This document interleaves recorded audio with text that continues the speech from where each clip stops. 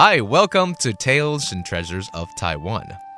This is a show about a multitude of cultural facets here in Taiwan, from religion to customs, festival to tourism, performing arts to indigenous culture, and, of course, the culinary goodness of Formosa. It's your one-stop shop to all things Taiwan, and I'm your host, Joey. 欢迎大家收听台湾文化新视野，我是主持人 Joey。台湾的民间工艺包罗万象，从篆刻到漆艺，刺绣到剪年，各行各业的匠师们用他们的双手打造出最具有地方色彩和民俗意象的美术成品。每一门民间工艺都带着一套严谨的传统与师承，而这些大师们手上的文化技艺，在科技产品日新月异的21世纪会面临什么样的挑战？这个月就让我们来谈谈台湾的民间工艺。Taiwan's folk arts are much more than artistic disciplines. They represent the colonial history and cultural memories of this immigrant-based nation. As technology advances exponentially in the 21st century, how will the craftsmanship of the old clash with the manufacturing ways of the new? This month, we'll talk about the folk arts of Taiwan.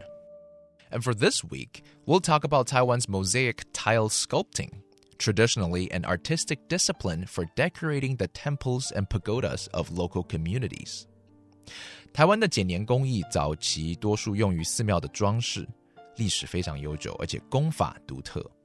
这周我们邀请到台南市艺术家协会的常务理事叶明吉老师，为我们说明台湾剪年的历史、发展以及传承。For this week, we invite Master Ye to tell us about the art of Taiwanese mosaic tile sculpting. 今天我们要讨论的是剪年这个工艺在哪里最常见呢？其实剪年这个东西它是蛮可爱的一个东西。早期是没有剪年啦，那我们剪年是从明末清初才传到台湾过来。在明朝末年，在中国大陆也才有剪年这个东西。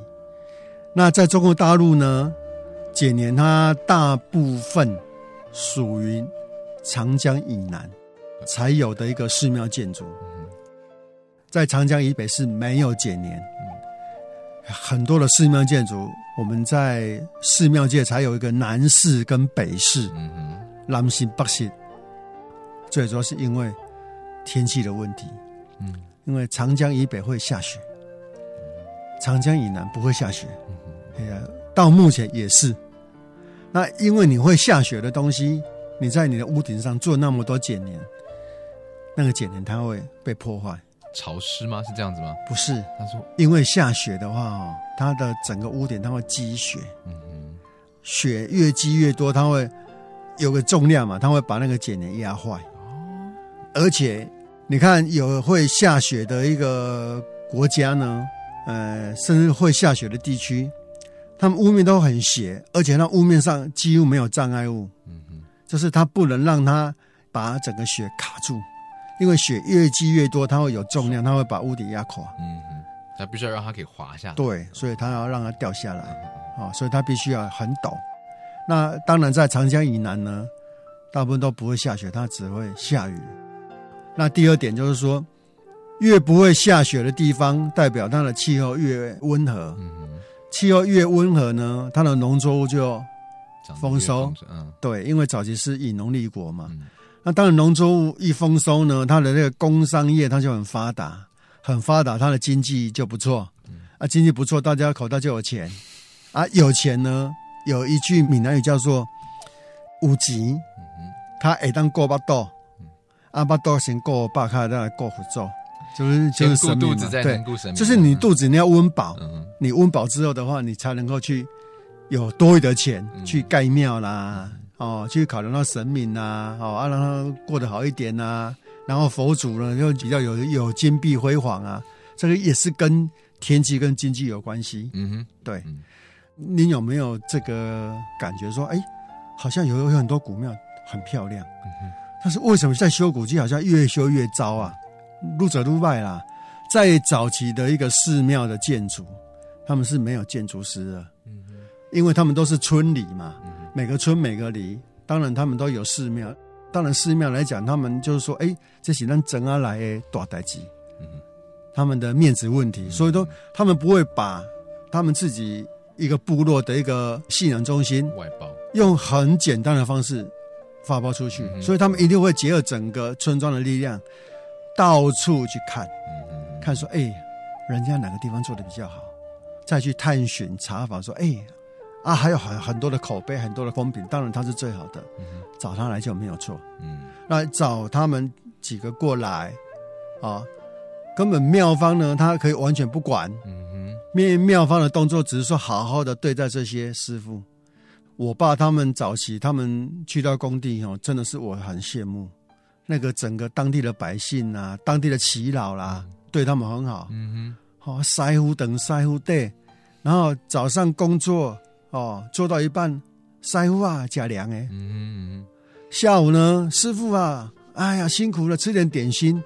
到了晚上呢，还有那个宵夜可以吃。早期他们在做寺庙都是这样子，他们整个村庄、整个部落是用他们全体的力量来招待这些师傅，这是心态问题嘛。那当然，早期出来的寺庙建筑，都会让人家叹为观止，说怎么会这么漂亮？The skill of mosaic tile sculpting was introduced to Taiwan from mainland China during the Qing dynasty. It didn't appear in China until the Ming dynasty in the 15th or 16th century, and was mainly seen in temples south of Yangtze River. This has something to do with the climate. During wintertime, it often snowed in places north of Yangtze River, making roof decorations impractical as they could easily be crushed under the accumulating snow. Areas south of the Yangtze enjoyed more moderate weather and a higher level of economic activities, and so people had more money to splurge on their gods. In Taiwan, restoration of old temples sometimes left them in a worse condition. Professor Ye says it's because modern-day craftsmen don't enjoy the same kind of respect and goodwill from their local residents as their predecessors once did. In the old days, building a temple was a big deal, and all villagers would put their hearts and minds into it. Back then, there was no architect, but leaders of the village always made sure they hired the best and most experienced builders and artisans the village could possibly afford. During construction, these craftsmen not only got 3 meals a day delivered to them, but refreshments in the afternoon and late-night snacks as well. That's it for our conversation today about the relationship of communities and mosaic tile sculptures. Tomorrow, we'll talk about the difficulty of passing on the art. This is another Tales and Treasures of Taiwan. I'm Joey. Have a good night.